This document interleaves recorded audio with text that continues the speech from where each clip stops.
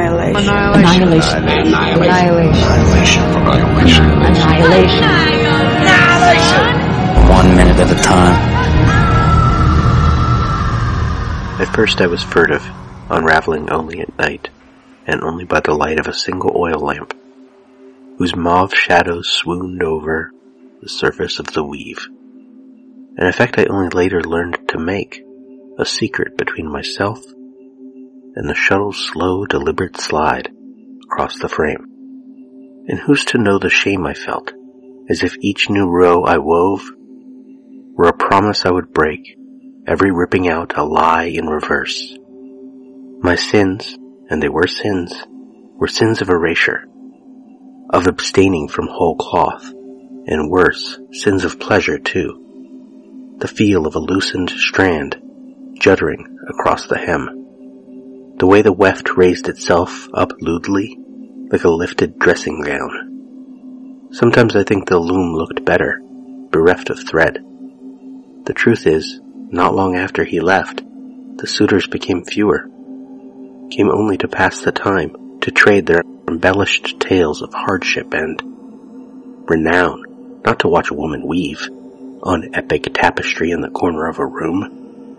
The day Odysseus came home to Ithaca, I swore I'd put away my task, my journeyman's loom, but save that long crimped strand of thread so that when he finally took me to his bed, I could dream of all those nights of surreptitious longing, just as he would dream of the sea, the soft tongues of the waves licking the sides of the hull, a rope looped tight around his chest, the siren's call. Gene Wagner, Penelope's Song. This night scene in the house in Ville Perdu begins differently in the script. As Lena wakes, Radek tosses something. It lands on Lena's lap. Lena looks down and sees Kane's face looking at her out of her open silver locket. Lena's blood freezes. She looks up, just in time to see Thorensen spin her rifle around and smashes the stock down, knocking Lena out cold. Cut to black. Then cut to interior, Ville Perdu /house/front room, night. The viewfinder POV of a camera as it powers up. The camera is being handheld by Radek and is filming Lena and Dr. Ventress, who are both tied to kitchen chairs, wrists bound behind their backs, ankles tied to the chair legs. Blood has run down Lena's face from a cut inside her hairline. Dr. Ventress is bruised under the eye. Thorensen stands in front of them, holding her gun. Dr. Ventress. Thorensen. Thorensen's gun swings immediately to Dr. Ventress. Thorensen cuts in. Shut up. The gun swings back to Lena. Thorensen continued. Keep talking, Karens. Cut out from Radek's camera POV. The rest of the scene intercuts the camera footage with normal photography. Lena. But Thorensen, I'm telling you, that's all there is to it. He's my husband. He was on the previous mission. He went in, came out, and was sick, and I needed to understand what had happened to him. I thought maybe if I knew what had damaged him I could... Thorensen cuts in. Bullshit. You think I don't know this whole thing's a setup? You two, you've been working together. You tricked us. You lied to us. You led us here. Thorensen's gun swings back to Dr. Ventress. Thorensen continued. Tell me I'm wrong. Dr. Ventress. You're wrong, but you're also not interested in hearing the truth. Dr. Ventress looks at Thorensen. Hard. Unfazed. Dr. Ventress continued. Or not able. Thorensen. What do you mean by that? Dr. Ventress. Isn't it obvious? Dr. Ventress looks to the video camera. To Radek. Dr. Ventress continued. Tell me, Radek, if the shimmer is refracting us physically, couldn't it refract us psychologically too? Our perception? Our minds? Thorensen. Wow. You're a real piece of work, Ventress. Dr. Ventress. Does Thorensen's behavior seem rational to you at this moment? Does it seem sane? Thorensen. See what she's trying to do, Radek? See how she's trying to twist this? Dr. Ventress turns back to Thorensen. Dr. Ventress. You really can't see that what's happening in this room is exactly what happened on the previous missions? Radek. Thorensen. It is possible. What she's saying? Thorensen. Jesus Christ! Don't listen to her. Radek, but it is possible. Think about what's happening in this place, the things we're seeing. We could all be locked in some kind of rolling hallucination. At that moment, Radek is interrupted by the sound of screaming. Except in the film, Radek is tied to a chair just like Lena and Ventress are, and all three are gagged.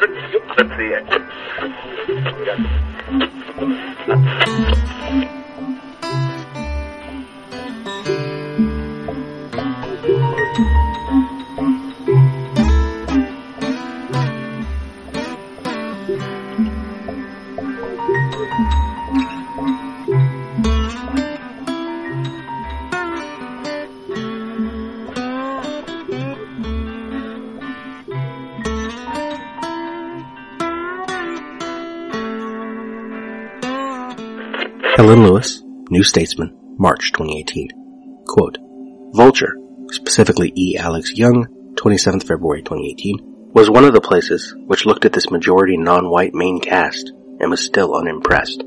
The casting of Rodriguez and Thompson, it said, creates a familiar dynamic in cases of whitewashing, where people of color are pitted against each other. There's no reason why Garland couldn't have cast Thompson and Rodriguez, as well as cast the other characters true to their ethnic descriptions in the book. The ethnic backgrounds of Lena and Ventress came from the later books in Vandermeer's trilogy. Garland was too busy adding stolen elements from J.G. Ballard to bother with more Vandermeer. But back to Lewis. This seems like an oddly box-ticking approach to diversity, and one which lumps together Annihilation with something like Ghost in the Shell, which took a specifically Japanese story and cast a white American, Scarlett Johansson, in the lead. This attitude also seems to expect a simple yes-no answer to, is this film feminist? Or is this film riddled with systemic racism, based on a quick accounting exercise? Isn't that a joyless and reductive way to approach a piece of art? End quote. Josh Spiegel, Hollywood Reporter, 25th February 2018. Quote, Annihilation, outside of one line of dialogue from Portman's Lena, rarely makes an emphatic note of reminding its audience that the main characters are mostly women. Oscar Isaac and Benedict Wong are the only two men in the film who have substantial dialogue or screen time. Alex Garland, adapting the Jeff Vandermeer novel of the same name, has leaned further away from the more direct male-female dynamic that made up his previous film, Ex Machina. Though Annihilation is as much about Lena's once loving and now somewhat hollow marriage as it is about the Shimmer, there are a few moments among the women on this mission that are meant to suggest the impact of men in their lives. Arguably, it's this nonchalance, either built into the source material or the choice on Garland's part in writing the adapted screenplay, that works in Annihilation's favor. Though the images of these women, all toting guns and prepared to take out any mysterious alien creatures that may be waiting for them, are striking, the film does not try to linger on them deliberately. There is, in essence, no attempt in Annihilation to metaphorically nudge the audience to remember how this story is female-driven. It just is female-driven. What's more, the female characters in Annihilation all seem fairly driven and active. Their choices are their own, not made because of the men in or out of their lives. Even in the flashbacks to Lena's life before entering the Shimmer, we see her taking more action than being passively led by either her husband or her colleague at Johns Hopkins University with whom she indulges in a brief affair. The farther that Lena and the other women progress into the Shimmer, the more they're confronted not by direct hallmarks of their dark pasts. Cass points out to Lena in a private conversation that each of them is driven into this suicidal mission by personal loss, but by the often horrific mutations that have been spawned inside the disaster zone. One of the great strengths of Annihilation goes beyond the source material, or even the striking, if frequently disturbing, visuals. So much of its emotional core is a burden borne by the lead actresses, each of whom brings a different and distinctive personality to her work. Portman is not only committed here, but as tough as an ex-soldier like Lena would be. Rodriguez and Thompson perhaps are the most remarkable to watch, playing radically different characters from Jane Villanueva on Jane the Virgin and Valkyrie in Thor Ragnarok, respectively. Rodriguez especially gets to display a sharpness that's intentionally not present in her work on the CW dramedy. Just as that show proved her winning charm, her work in Annihilation suggests a vast range that other filmmakers need to tap into. The women of Annihilation are a large part of why the film works. Though much of the second half of the film is driven by some genuinely surprising and unique special effects creations, ranging from the disgusting to the gorgeous, it still relies on its extremely talented ensemble to make the fantastic feel real. Natalie Portman is the name above the movie's poster and brings her requisite emotional intensity to the lead role, but she's equally matched by Rodriguez, Thompson, Lee, and Novotny. A few years after Ex Machina, which relied on the depiction of men subjugating women in a futuristic, technological fashion, writer-director Garland has adapted a story almost entirely about women fighting for the future of the planet, if not their own lives, and done so with aplomb, precisely by not emphasizing the gender parity. End quote. Casey Cipriani, Bustle, 23rd February 2018. Quote, not only are the movie's women some of the most intelligent, strong, and competent ladies sci-fi films have ever seen, but they're also very different in personality and engaging as characters. But one thing that's never given some artificial weighty symbolism in the entire film is the fact that this entire expedition team is made up of women. There's one single moment when Dr. Ventress is assembling the team where Lena remarks that it's made up of all women, but that's literally the first and last time their gender is even mentioned. There's no conversation about we're trying all women this time because, or any remark about their femininity, female nature, or gender whatsoever. Their being women is just a matter of fact. It's this insignificance that makes the movie significant. End quote. Ann Cohen, Refinery 29, 22nd February 2018. Quote, having 5 female leads would be enough to make Alex Garland's mesmerizing work of science fiction, based on the first novel in Jeff Vandermeer's Southern Reach trilogy, stand out in a genre that has traditionally been, and mostly remains, white male-centric. But part of what makes Annihilation truly remarkable is that while it acknowledges that groundbreaking aspect, it also allows its characters to transcend their gender, avoiding turning them into token pawns in the fight for broader female representation on screen. But that in itself is a feminist act. Women, and particularly women of color, starring in a complex, big-budget studio sci-fi film that isn't just about them being women, but rather encourages them to be more. End quote. Kyle Shutter, Medium, 25th March 2018. Quote, in Annihilation, Natalie Portman, the childless wife of a military man, has to go out and find him. After cheating on him, evidence that something is not right in her own psyche, she must find new life and understand the world again. Natalie Portman is a scientist and goes out with an all-female band. The writers have one woman note that the gun is too heavy. Well, yes, it's made for a man. The women in the band take on the responsibilities of men. They have the guns. They are scientists. Reason and logic are symbols of the masculine. The writers go out of their way to show that none of the women have children and have lost themselves. They are damaged goods looking to find something. For millennia, we have been successful as a species by respecting the masculine and feminine. Women have the most important role in our species, to have children. Men have a supporting role to make sure that children stay safe so that they can become successful mothers and fathers and so on and so forth, ad infinitum. End quote. Mary Beard, Women and Power. Quote, I want to start very near the beginning of the tradition of Western literature and its first recorded example of a man telling a woman to shut up, telling her that her voice was not to be heard in public. I am thinking of a moment immortalized at the start of Homer's Odyssey almost 3,000 years ago. We tend now to think of the Odyssey as the epic story of Odysseus and the adventures and scrapes he had returning home after the Trojan War, while for decades his wife Penelope loyally waited for him, fending off the suitors who were pressing to marry her. But the Odyssey is just as much the story of Telemachus, the son of Odysseus and Penelope. It is the story of his growing up, and how over the course of the poem, he matures from boy to man. That process starts in the first book of the poem, when Penelope comes down from her private quarters into the great hall of the palace to find a bard performing to throngs of her suitors. He is singing about the difficulties the Greek heroes are having reaching home. She isn't amused, and in front of everyone she asks him to choose another, happier number. At which point young Telemachus intervenes. Mother, he says, go back up into your quarters and take up your own work, the loom and the distaff. Speech will be the business of men, all men, and of me most of all, for mine is the power in this household. And off she goes, back upstairs. There is something faintly ridiculous about this wet-behind-the-ears lad shutting up the savvy middle-aged Penelope, but it is a nice demonstration that right where written evidence for Western culture starts, women's voices are not being heard in the public sphere. More than that, as Homer has it, an integral part of growing up as a man is learning to take control of public utterance and to silence the female of the species. The actual words Telemachus uses are significant too. When he says speech is men's business, the word is muthos, not in the sense that it has come down to us of myth. In Homeric Greek, it signals authoritative public speech, not the kind of chatting, prattling, or gossip that anyone, women included, or especially women, could do. What interests me is the relationship between this classic Homeric moment of silencing a woman and some of the ways in which women's voices are not publicly heard in our own contemporary culture and in our own politics, from the front bench to the shop floor. It is a well-known deafness that's nicely parodied in an old Punch cartoon. That's an excellent suggestion, Miss Triggs. Perhaps one of the men here would like to make it. I want to reflect on how it might relate to the abuse that many women who do speak out are subjected to even now. And one of the questions at the back of my mind is the connection between publicly speaking out in support of a female logo on a banknote, Twitter threats of rape and decapitation, and Telemachus's put-down of Penelope.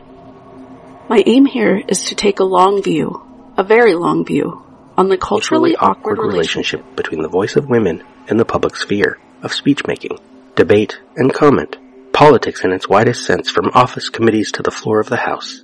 I am hoping that the long view will help us get beyond the simple diagnosis of misogyny that we tend, a bit lazily, to fall back on. End quote. Lena wakes, gagged, tied to a chair. Second 2, angle from the right, Radek, Lena, Ventress, all tied to chairs. A bright light beyond them, and moonlight outside curtained windows. Lena turns left, sees Ventress, turns right, sees Radek, faces forward. Cut to Thorensen, from her left, mostly in silhouette.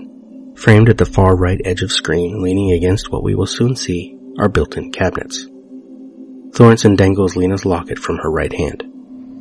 Thorensen, brother. Boyfriend. Close on the locket, silver, twisting, open. On Thorensen's hand above it, her beetle ring. Husband. It twists so that Kane's photo is visible. Cut to Lena, second 16, framed separately from Radek and Ventress, out of frame to the left and right, respectively. Barely lit, her breath is heavy, but on the verge of calming. The moment of panicking has passed. Second 19, back to Thorensen from her left. Husband. Cut to Radek from the front. She turns to look at Lena, eyes wide. Cut to Lena from the front. Why didn't you tell us? Lena speaks, but the gag keeps her from being understood. Second 26, a new angle. From behind Lena, framed at the left, on Thorensen, centered, in front of the wooden cabinet doors. Thorensen tilts her head toward Ventress. You know. Angle on Ventress from the front. Obviously. Angle on the room. Bright light at left. Row of chairs just right of center, facing right. Bright light, then Thorensen against the cabinets. A rifle leaning against those same cabinets to her right. Thorensen steps away from the wall, toward Radek, but she doesn't get far. Did you know? Angle on Radek, second 35. She shakes her head, slowly at first, then faster, tears in her eyes. Medium shot, Thorensen, second 39, nodding as Radek sobs off screen. Okay. She sniffs. The camera slowly tracks right. Thorensen moves that way as well. So, there are two theories of what went wrong in the shimmer. One is that something in here killed them, too. She turns back. She's pacing, but barely going anywhere. Is that they went crazy and they killed each other. Helen Lewis, New Statesman, March 2018. Quote, most crucially, Garland added a new motivation for Vandermeer's biologist, now given the name Lena, to go after her husband into Area X. She doesn't just want him back, she wants his forgiveness. And she also doesn't care too much if she destroys herself in the attempt. Why? Because, we discover, Kane left to go on the original mission into the Shimmer because he learned that Lena was having an affair. Giving this backstory to the lead character feels a more radical act even than writing 5 lead female roles. The idea that protagonists should be likable is screenwriting 101, and a guilty, cheating wife is a hard sell. There is even a shorthand for the moment of kindness, which screenwriters are told to include to win us over. Early on, protagonists should save the cat. Shagging a colleague is pretty much the opposite of saving a cat. And while audiences might be lightly willing to accept bastardry in a leading man, provided it is camouflaged under enough charm, think Han Solo or James Bond, to see a lead woman as unsympathetic as Lena As clever as Lena? Shot like a male action hero in functional military clothing rather than camo hot pants? That still feels daring. And Lena's unsympathetic choice is the engine for the whole narrative. She broke their marriage. Kane volunteered for the mission, knowing that he would not come back. When he did, she risked death for the small chance of saving him. A chain of annihilation. Natalie Portman's character is guilty. We discover that. But how is her guilt manifested? Not by confessions to a therapist. Not by wild drinking or excessive shouting at the children, or a new turn towards religion, says writer Andrew O'Hagan, who has known Garland for years, and who sees the film's landscape as echoing the unconscious. Rather, it is suggested by the monster she manifests in her quest to save her husband, a series of monsters that prey on other women before testing her own essence to destruction. End quote.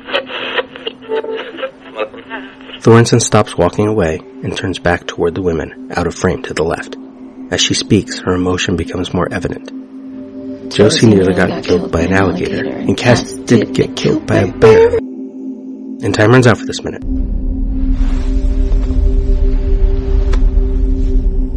We spoke. What was it we said?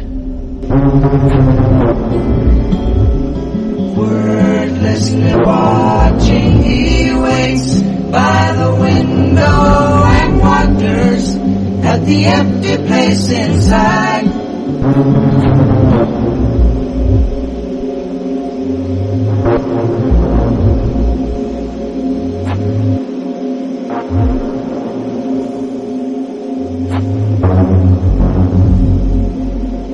Annihilation is all we are. Annihilation.